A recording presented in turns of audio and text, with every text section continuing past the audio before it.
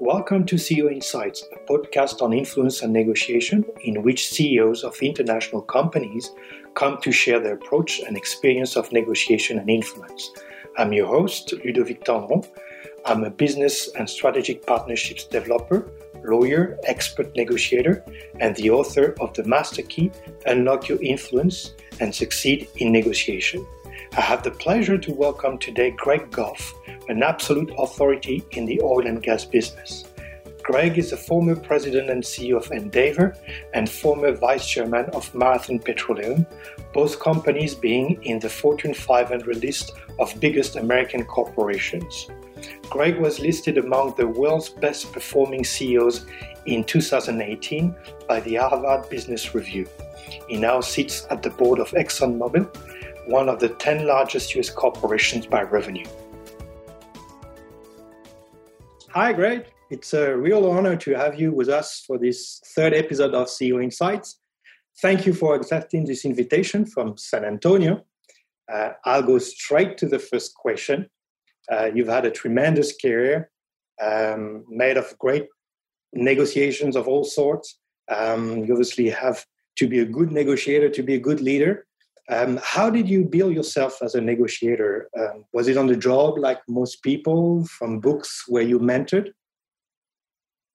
Well, first of all, Ludo, it's nice to be able to talk to you and share some different perspectives and backgrounds. So first of all, I just would tell you about my career that I actually feel fortunate for the opportunities that I've had. When I look back on the different opportunities, I'm grateful that I got to meet the people, go to the places and do the things that I was able to do. So when I look back at around negotiating, I think there are three things that stand out to me. I think the first thing is most of what I learned was from experiences.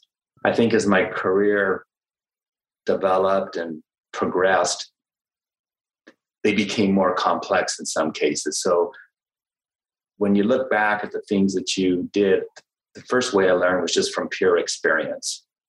The second way was also just from observing people. So also from an experiential standpoint, but probably more importantly, sometimes not being directly involved and watching how both parties conducted the negotiation.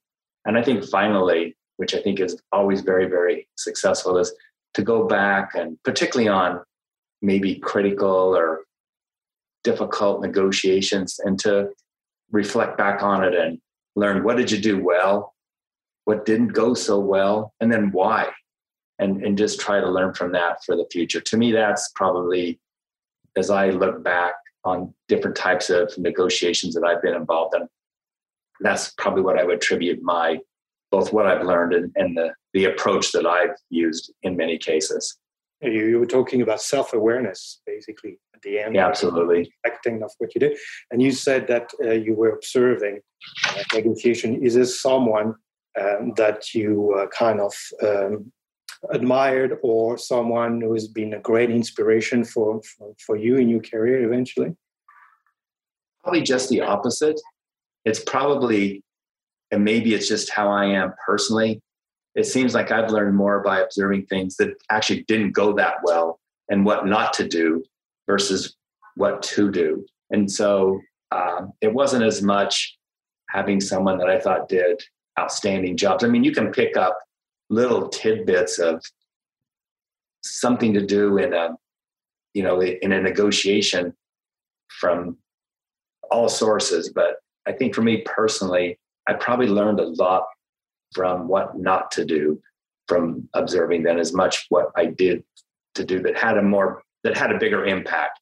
Small things I learned by what people did, and maybe the cumulative value of all those small things was very, very impactful to me.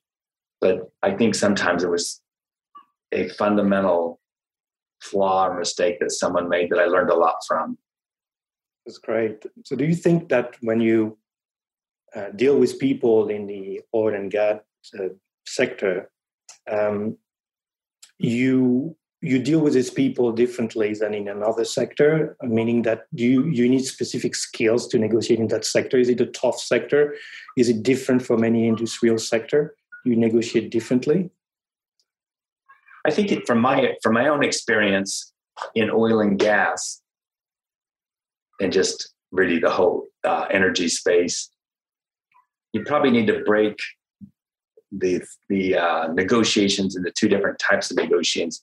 Some which I'd call maybe more basic, routine negotiations that probably in all types of business, maybe everywhere in the world, you get involved in.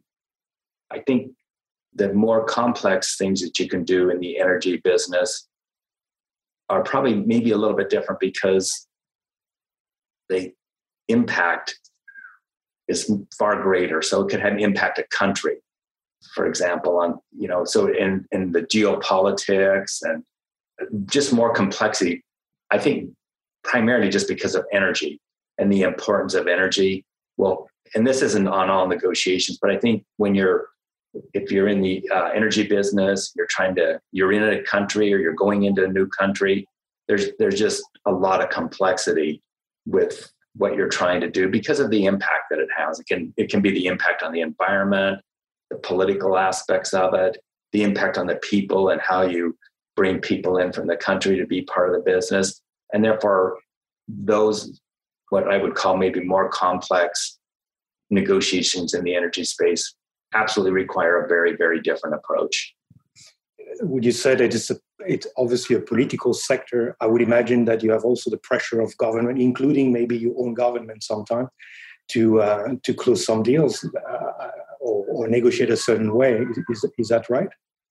Yeah, I think in some cases, depending on what you're trying to do, it can impact both like the host government and, myself being an American, the American government. And we can maybe talk about that in a few questions here about some of the things, but there definitely is political implications in the energy space, just because of the critical nature of energy to everyone, everywhere, in all parts of their life. Yeah, and I would imagine sometimes it can make political sense, but no business sense at all. Right. It can happen, I would imagine. Yeah, that's the unfortunate part. It can be probably you can think this makes really good business sense. It makes good economic sense. It creates a lot of value for everyone. But then there may be some ideological aspects of it that can get in the way and make it not turn out the way you would like it to turn out. As I mentioned earlier, you've negotiated a great number of deals in your career with commercial partners, even unions, foreign governments, to name a few. Is there a memorable negotiation from which you've learned a great lesson? Absolutely. Probably when I look back at the different things that I've been involved in, probably the thing that I learned the most from, that was maybe one of the most challenging and difficult things, and it also didn't succeed, is I was involved a number of years ago. Our company was a major investor in Venezuela, and the Venezuelan government nationalized the assets of the company, and the company was this is a multi-billion-dollar investment, and then you could see things kind of brewing along the way that things were kind of going to hit a point where things weren't going to work out that well. And then one day, the government of Venezuela nationalized the assets of not just the company that I work for, but a lot of other companies. And at that time, because it was such a critical part of the business of the company, the CEO of the company tried to negotiate a settlement with the government and wasn't successful. And then because I had done business in Venezuela and I knew a lot of the people in the country, and he asked me to try to find a resolution to this. And so and the message I would probably say about this particular negotiation that was the most the thing that I found most interesting is when you think about it. So the CEO of the company has been trying to negotiate a settlement with the country where the assets of the company, many billions of dollars, have been expropriated. And then when that doesn't work, he asks you to go in. And so they're already used to dealing with the top person in the company. And so the thing that I did was to be successful at the time. I felt like I almost needed to recalibrate everything because he was no longer like the front person. He'd asked me to do that. So I had to make sure they were comfortable dealing with me, first of all, because it's easy to say, well, I can just go to the top person in the company if I need to. And that's not what we wanted to be able to do. We wanted to be able to try to do that. So I think we did 3 things that really helped make a difference. So the first thing is we created a framework for the negotiations. And that was in an effort to recalibrate, to get new players involved and maybe to get a little bit of a different focus on the path that we wanted to do. So the first step was to create a framework to have negotiations and have, in this case, the Venezuelan government agree to that framework. Because that way I felt you could recalibrate the negotiations. And that actually worked really, really well. It was in a way, the reason it worked so well is we kept it very simple. And it had what I always believe is important in negotiations is principles. And it had a number of principles. And I don't recall exactly today how many principles, but it was probably somewhere like 6 or 8 principles. So it wasn't like a long list of all these things. That were things that were, at least that we believe, were very, very important. And we wanted to get the Venezuelans to believe that they were also important to them. And so the first step was creating this framework, which actually worked out really, really well.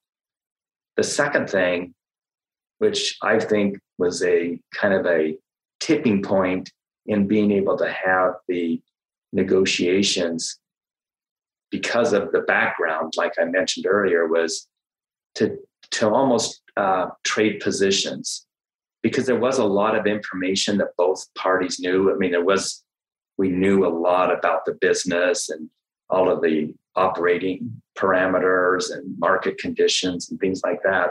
So to understand each other's position, what we did at the time was we said, let's give here's all of our information, all of our data, all of our facts, full transparency. Now you can evaluate what that business is worth to us based upon everything we've given you, and you give us all of your information. And so instead of me going in and saying, here's my position, I now can understand their position and they can understand mine. And then you can try to bring it all together. And I believe that was kind of because of the circumstances, a unique way to approach that particular negotiation. And then the final thing was to then take all of that, because now you had a better understanding of their position, your position, their facts, your facts. And then you could try to find that point of that worked out for both parties. And so if you looked at the economics and other factors that were a part of the negotiations, in this case, getting the valuations of the business, you were in a lot better place to do that.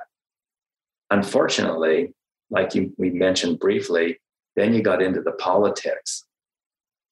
So even though you felt like you could go through a lot of maybe the different factors that were important in the negotiation, and you could progress those well because you had maybe some shared understandings in that.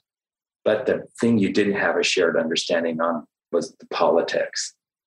And because for most of the time it stayed off of the table, but when it came in to the negotiations, it made it incredibly difficult. So I think upon reflection, I personally, it's almost getting back to the very first question. When you when you go back and you think about how both parties conducted themselves and having principles to negotiate, having a framework to have these discussions. And I think it's one of those things where you say, wow, that's kind of an incredible approach, and it worked really well. Unfortunately, you never got resolution. And the reason is the politics, particularly between the government of Venezuela and the United States at that time, made it very, very difficult, and probably even still today. But that to me was one of the most impactful, where I learned the most, also where I'm the most proud of myself and the people that worked with me to think our way through that, because of the background of how we got there, as I described it. I imagine you had to go to Venezuela as well. So how do you go to Venezuela to negotiate such an important deal? You must feel the pressure. I would imagine there are military outside. And I mean, how do you cope with your emotions and basically keep a cool head in such an environment? It must have been quite difficult, right? Yeah, I had spent a lot of time in Venezuela, doing business in Venezuela. And I really loved the people of Venezuela, that their country and their people and what they were trying to do. Now, it changed over time, and, it maybe not for the best in some cases, but it changed over time. But going there, it was an exciting place. And in general, the people that I had been friends with and business partners for a long time, I found to be just great people. And so, although you had to be concerned about your own personal safety and that on one hand, on the other hand, you were working with people that, in a way, you enjoyed being around those people as individuals. They were very, very, very good people. They just happened to live in a country that maybe operated differently than our company and myself personally viewed how things should be. Mm-hmm. I understand. That's a great story. So you've experienced a great number of cultures. Is this a way of negotiating that is distinctively American, according to you? I know that America is a winning culture, for instance, but do you think that you negotiate differently when you're American and you come from that culture? It's a great question, Ludo. And I think even with your own personal background, living in different and traveling in different parts of the world, I mean, I think the first thing absolutely starts with awareness. You have to look around you and look at and understand, but more importantly, appreciate the cultures of wherever you are in the world. I mean, you need to do that. And I think maybe one of the disadvantages of Americans, and from my own experiences, sometimes I'm not sure they do that very well. I think that they see their culture and maybe want to impose their culture on other parts of the world. And that's not how it should be. I mean, you need to understand the people and what's important to them. And so when you get into negotiations, as you probably are very, very aware, I mean, there are parts of the world where their culture is very, very consensus-based. And you use the word for Americans, winning. And maybe that is a dominant part of an American, is to win, to make things happen, go get out there and make things happen. And that doesn't mean other cultures don't want to do that. It's just how they get to that point can be dramatically different. And so I think it's very, very important to be very aware of where people come from. I think, like in any discussion or negotiation, you need to at least understand and appreciate other people's background, because you can't impose your will, your negotiating style on someone else. You won't be successful. So that awareness is very, very critical. And there are probably a lot of things that are similar, around the world. There may be some things that are similar, but there are lots of differences. And so you have to understand those differences and also understanding is one thing, but I think it's also important to appreciate, why they're different, and then work with people to try to find good, places that work for everyone.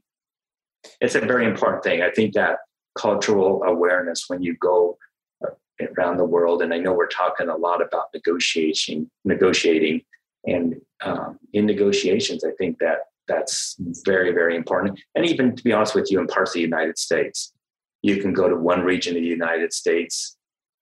I would say, just as an example, if you're in Texas and you're negotiating in California, there are cultural differences between just those two states that they may not be major differences, but they're probably subtle enough differences because of those in the two areas that you have to be aware of those differences, because it impacts the thinking and what's important to each party. And we live also in a world which is more and more regulated. Right. Notice, and I know that compliance is also something important. In the US, it's probably probably not part of the culture, but if you negotiate and you're American, I think there's a lot of compliance also involved. And would you say that it takes a bit more time sometimes, to get all these things checked, and also the approval of the lawyers, and the contracts can be lengthy and stuff. Do you think that's also the case for the US more than in other countries?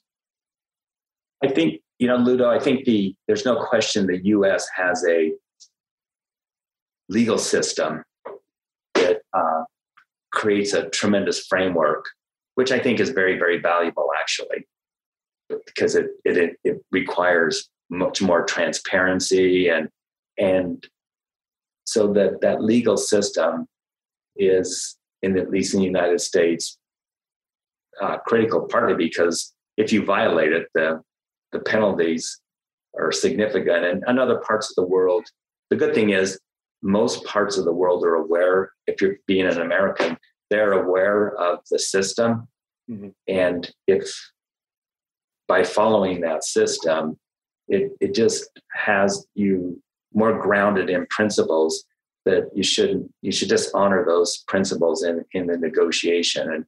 And maybe in developing countries or other parts of the world where their legal system maybe isn't as advanced or progressed the same way, you just have to be aware of that and be careful of that, because the people have a different understanding of what you can and you can't do. So that part of it, I think the legal system, to me, is one of the good benefits of the Western world, not just the United States, because other parts of Europe have systems like that also. But I think to do things around the world, advancement and development of legal systems around the world will help in doing business for everyone. It's like my example that you asked earlier about, one of the most kind of either difficult or memorable negotiations was in a country that's legal system probably was at the time when I was involved in that, turned upside down because of the type of government and that. And you can see what's happened and how difficult it is for other countries to do business when you don't have certain conditions that the legal system can help protect everyone, really. Yeah, fair enough. So you're still praised for your great work at Tesoro. You were named one of the world's best CEOs by the Harvard Business Review in 2018. What do you attribute this personal success to? Yeah, so the company was in the energy business. It was a refining, marketing, logistics company, mainly a U.S. company from an operating standpoint. We bought and sold crude oil and gasoline, diesel, and that around the world, but it was from an operating standpoint was a U.S. company. And at the time, when I took over the company as the CEO, there was just a lot of work to do to kind of turn the company around. And over in a relatively short period of time, we had great success doing it. And I would attribute that to three things. One, we had a very clear kind of vision of where we wanted to take the company and was able to develop a strategy that people understood and was incredibly impactful. The second thing, we created a culture where we had a lot of good people. We brought in a lot of great people into the company, and people were excited about where the company was going. And more importantly, it was incredibly challenging. I fundamentally believe that most people, probably everywhere in the world, actually, one thing that they have in common is people like to be challenged. And to be challenged, there's degrees of challenge for all of us. Some people maybe don't like a lot of challenge, and some people like to be pushed to the brink of failure. But if you can create an environment that's challenging and people are free, they have the space to go and make things happen, make good things happen and work together, then I think people can accomplish great things by being able to do that. You have to believe in the people and what they can do, and you can create, if they know where they're going and you have a place where everyone works that allows them to, rise to the occasion, then I think you can accomplish a lot of good things. And then you just have to you have to be ambitious. Your company and the people in the company, they want to go back what you said earlier about Americans, they want to win. I mean, I think that's really, really important. In this particular case, what they're beating, I guess, is maybe the competition in a way, but they want to win. They want to be successful. And if you work to help them be successful, then you can have a great outcome. I think that's just maybe, at least from my own experience, that's definitely the way America is. I think people have such a strong will to win that harnessing that will to win and do great things and be focused on what's important will take business a long ways. Do you also think that luck can be provoked? I mean, luck is always part of a success in a way. Do you think that it can be provoked, and it's a question of mindset and attitude and challenge and this kind of thing? Well, we live in a very dynamic world, and in a dynamic world, things are changing all the time, and there can be good things, like say if you're in a particular industry, that industry may have some good tailwinds that take the industry there, and so you can call that luck. You happen to be part of that industry when things were going well for whatever reason, the factors that drive success in that business. And so I don't know if provoked, I would say that by being out in that business and finding opportunities and dealing with the challenges, sometimes you're going to be lucky. So I think it's nice when you're lucky. It's also nice to know when you're lucky and take advantage of it. Don't do good things to be able to get there. And there's no question we probably all need some of that. And we all need to be humble enough to recognize that it was sometimes luck that got us to where we were, and not just thinking that the company or you as a leader did everything and nothing else mattered. That's probably not the case. But so I think just the dynamic nature of the world that we live in will provide some ups and downs. And when you find those ups, you can call them luck, but just make the most of them. Fair enough. How do you prepare yourself for important negotiations? Do you do anything? Do you have any ritual? Do you have? You were talking about that important negotiation in Venezuela. I mean, you were talking about self-awareness. Do you prepare for this negotiation a certain way? Yeah, I believe that now in negotiating whatever you're trying to negotiate or just doing things, I think there are certain things that are really valuable that help you have a better chance for being successful. For example, I think, first of all, you have to have strong values, whether it be integrity. You need to respect people. Like we've talked a little bit in some of the prior questions about the culture, you need that awareness. But I believe that you have to have certain values that are, it's just what they are. And they're just, you don't compromise those ever. Then you also need to have certain principles of what you're trying to achieve, depending upon the particular negotiation. If you're trying to solve a problem, like my example earlier on Venezuela, where the assets have been expropriated by the government, you're solving a problem, or you could be trying to capture an opportunity. But if you have certain principles, that what's really, really important, and everyone that's working with you in the negotiation, they understand those principles. And then in some cases, I think it's important for the other party to understand those principles. So however you choose to do that, I mentioned earlier in that one example, by creating a framework for the negotiations, because that approach was due to a specific circumstance, but the principles became very, very transparent. So they were kind of said, these are the principles. And I just gave you an example of one of the principles at that time.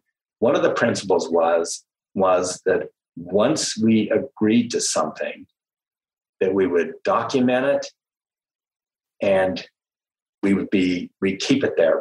So that we didn't say, well, I think you said this, and I think you agreed to this. No, we've agreed to this particular point, and we're going to document it. Now, in that case, that wasn't, for political reasons, that wasn't acceptable. But the principles aren't very complicated. But I think it's important to say I have very strong values.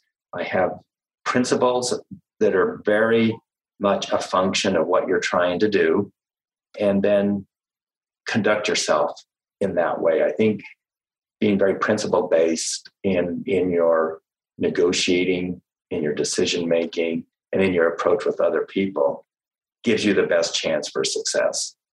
And that's how I prepare myself. So I would think about, the values never change. So it's not like you're saying, oh, my values on this particular problem are 1, 2, 3. Those always stay the same. What's important is everyone usually there could be a lot of people involved. Everyone shares those same values.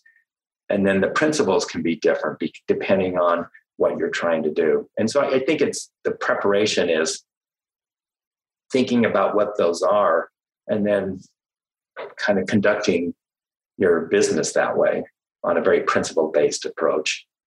Yeah, so preparation seems to be quite important, and you seem to, give importance to preparation. Mm-hmm. It's true there's a number of people who thinks they rely on their expertise or their experience and just go to negotiation thinking right. They can solve any problem because they have that experience and expertise. But what you're saying is that probably it's not because you have this. You have to prepare and think about your values, think ahead of a negotiation, think about your principles, and think ahead. Because I think what happens, Ludo, is that it can be different depending on who you could be dealing with, someone in the U.S. government, or you could be dealing with like someone in Vietnam. You could be dealing with another company. So I think it is a little bit different. There may be differences. They may be subtle sometimes, but they are probably very important. And being very principle-based, I think, helps in what you do to go forward. You've been a busy man and an extensive traveler, even if now you probably traveled a bit less like everyone else. You've had great pressure and accepted great responsibility. What daily routines have you developed to keep on track and maintain this peak performance and balance in your life?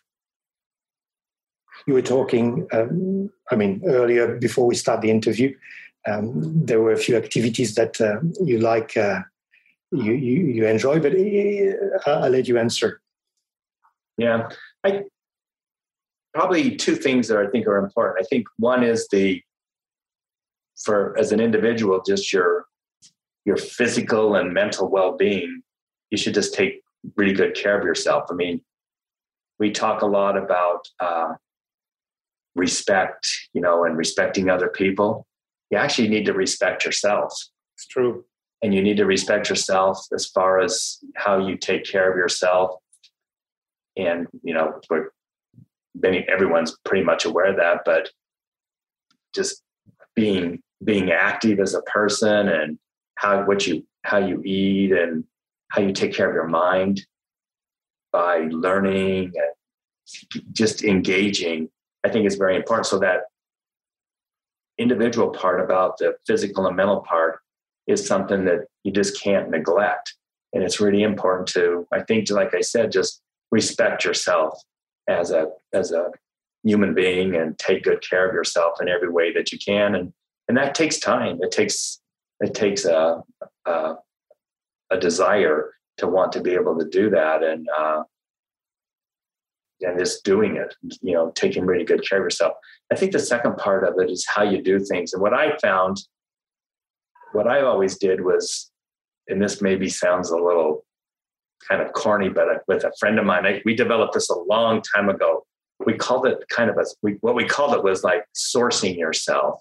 So you kind of look and say, what is it how do you want to source yourself on things that you want to do?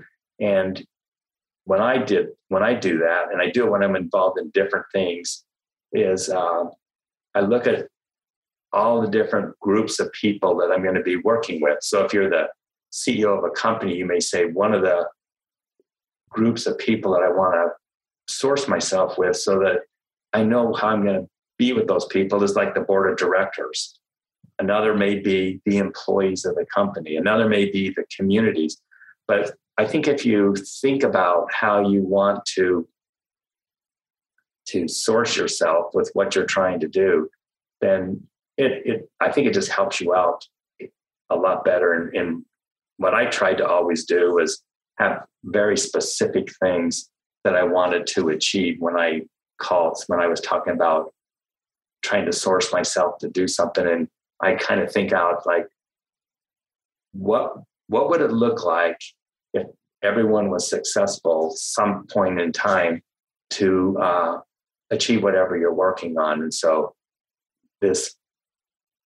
and I just call it sourcing. I've been doing it probably for 2 to 3 decades, something like that when I first started doing this. Actually, I lived in Europe at the time when I really started looking at maybe how I am as a leader and how I want to live my life.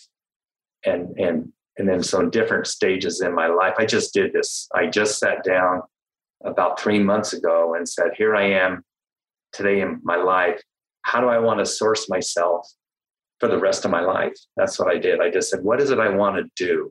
What are really the most important things to me? And you know what's interesting, Ludo, when you do that is, then you go back and say, if that's true, are you doing those things today? Is that what, and in my own, and I'll tell you, using myself as an example, what I always find is the things that I think are the most important to me, I don't spend as much time on them as I want to and as I need to, because other things get in the way. And so therefore you have to be more conscious and more deliberate to say, I got to get back on what I want to do, how I've sourced myself, as a person. So that's how I kind of prepare. A long answer to it. And, but I found it to work pretty well, at least how I try to do things. It's great. It's great insight. Do you wake up every day at the same time? Do you take your coffee with your newspaper? Do you have this kind of routine? Are there any activities you try to avoid because you want time for yourself? Are there any things that you do every day like this? And these small routines that Probably not something very important, but probably important for you because that's a kind of a ritual. I don't like routines that are every day, and this may sound a little bit crazy, but even driving to work, I don't like driving the same way every day. I've got to go a different way. I don't know. I feel like having a real defined routine, it's kind of you get into a rut. And I know that sounds kind of like a little crazy that someone says they don't even want to drive to work the same way. But honestly, I don't like to do that. It's not like I change every single day. That's not possible. But I can't just say, oh, shoot, I've been driving this way for the last 6 years every single day. I don't do that. I find a different way and drive a different way, mainly because you can then look around. If you do the same thing every day, if you have a routine, that you kind of miss out sometimes what's going on around you. So you got to break out of that. I like more, if I had chaos, I'd prefer that over routine. I like chaos, actually. I like lots of things. And I just feel that you got to step up your game. You don't want to be in constant chaos. I'm not saying that, but if I had a choice between on a spectrum of a routine to chaos, I would want to be past the middle of it and moving towards chaos than trying to get myself back into a routine. That's just how I am. Yeah, and you can push yourself and probably achieve. Yeah. That's probably what you're saying. Yeah. My last question for you would be, what are the 3 flaws that a negotiator should avoid according to you? If you had 3. Yeah. Well, I think that's a great question. If I look back and say, what are things that you would really want to avoid? And I guess I would absolutely try to avoid these things myself. And if people were asking me for my advice, I would also share them with them. I think the first thing, and I think we've probably talked about all these so far in our discussions, but I think it's important maybe to come back and highlight them. The first one was to avoid not being prepared. We talked about this just a few minutes ago. I think that's really important. If you think that you know it so well and you don't, it's a no-brainer and you can just go in and do it how you think you're going to do it, that could be a mistake. So I think the first thing is avoid not being prepared. The second thing, and that we've also talked about, is a little bit about when we talked about like maybe cultural awareness and things. Mm-hmm. I think you avoid not taking time to both understand and appreciate the other party, whoever it is, an individual or someone in the government or whatever, but take time to understand where they come from, what's important to them. Listen to them and just think about it. And you don't want to impose your will upon someone and think that you can those things aren't going to be, they may be important to them, but they're not important to me. That type of an attitude, I think, is not going to work. So the second flaw I would say is make sure you avoid thinking you can do that. So don't understand. And then I think the third thing is, like I said earlier, is I believe, and this is maybe for more important negotiations, because there can be, as you know, we can negotiate lots of little things every day with our family. And I mean, there's always trade-offs on everything. Your children as well. Yeah. But I think the other thing is you need to understand what is it that would be, avoid getting into a position where you don't understand what a good deal is for everyone. You may understand what it is for yourself. And you gave the example of like an Americans about winning. And if you approach something where you say, and you have this view of, I'm going to win, And I think you need to avoid that. You need to kind of say, what if there's an outcome?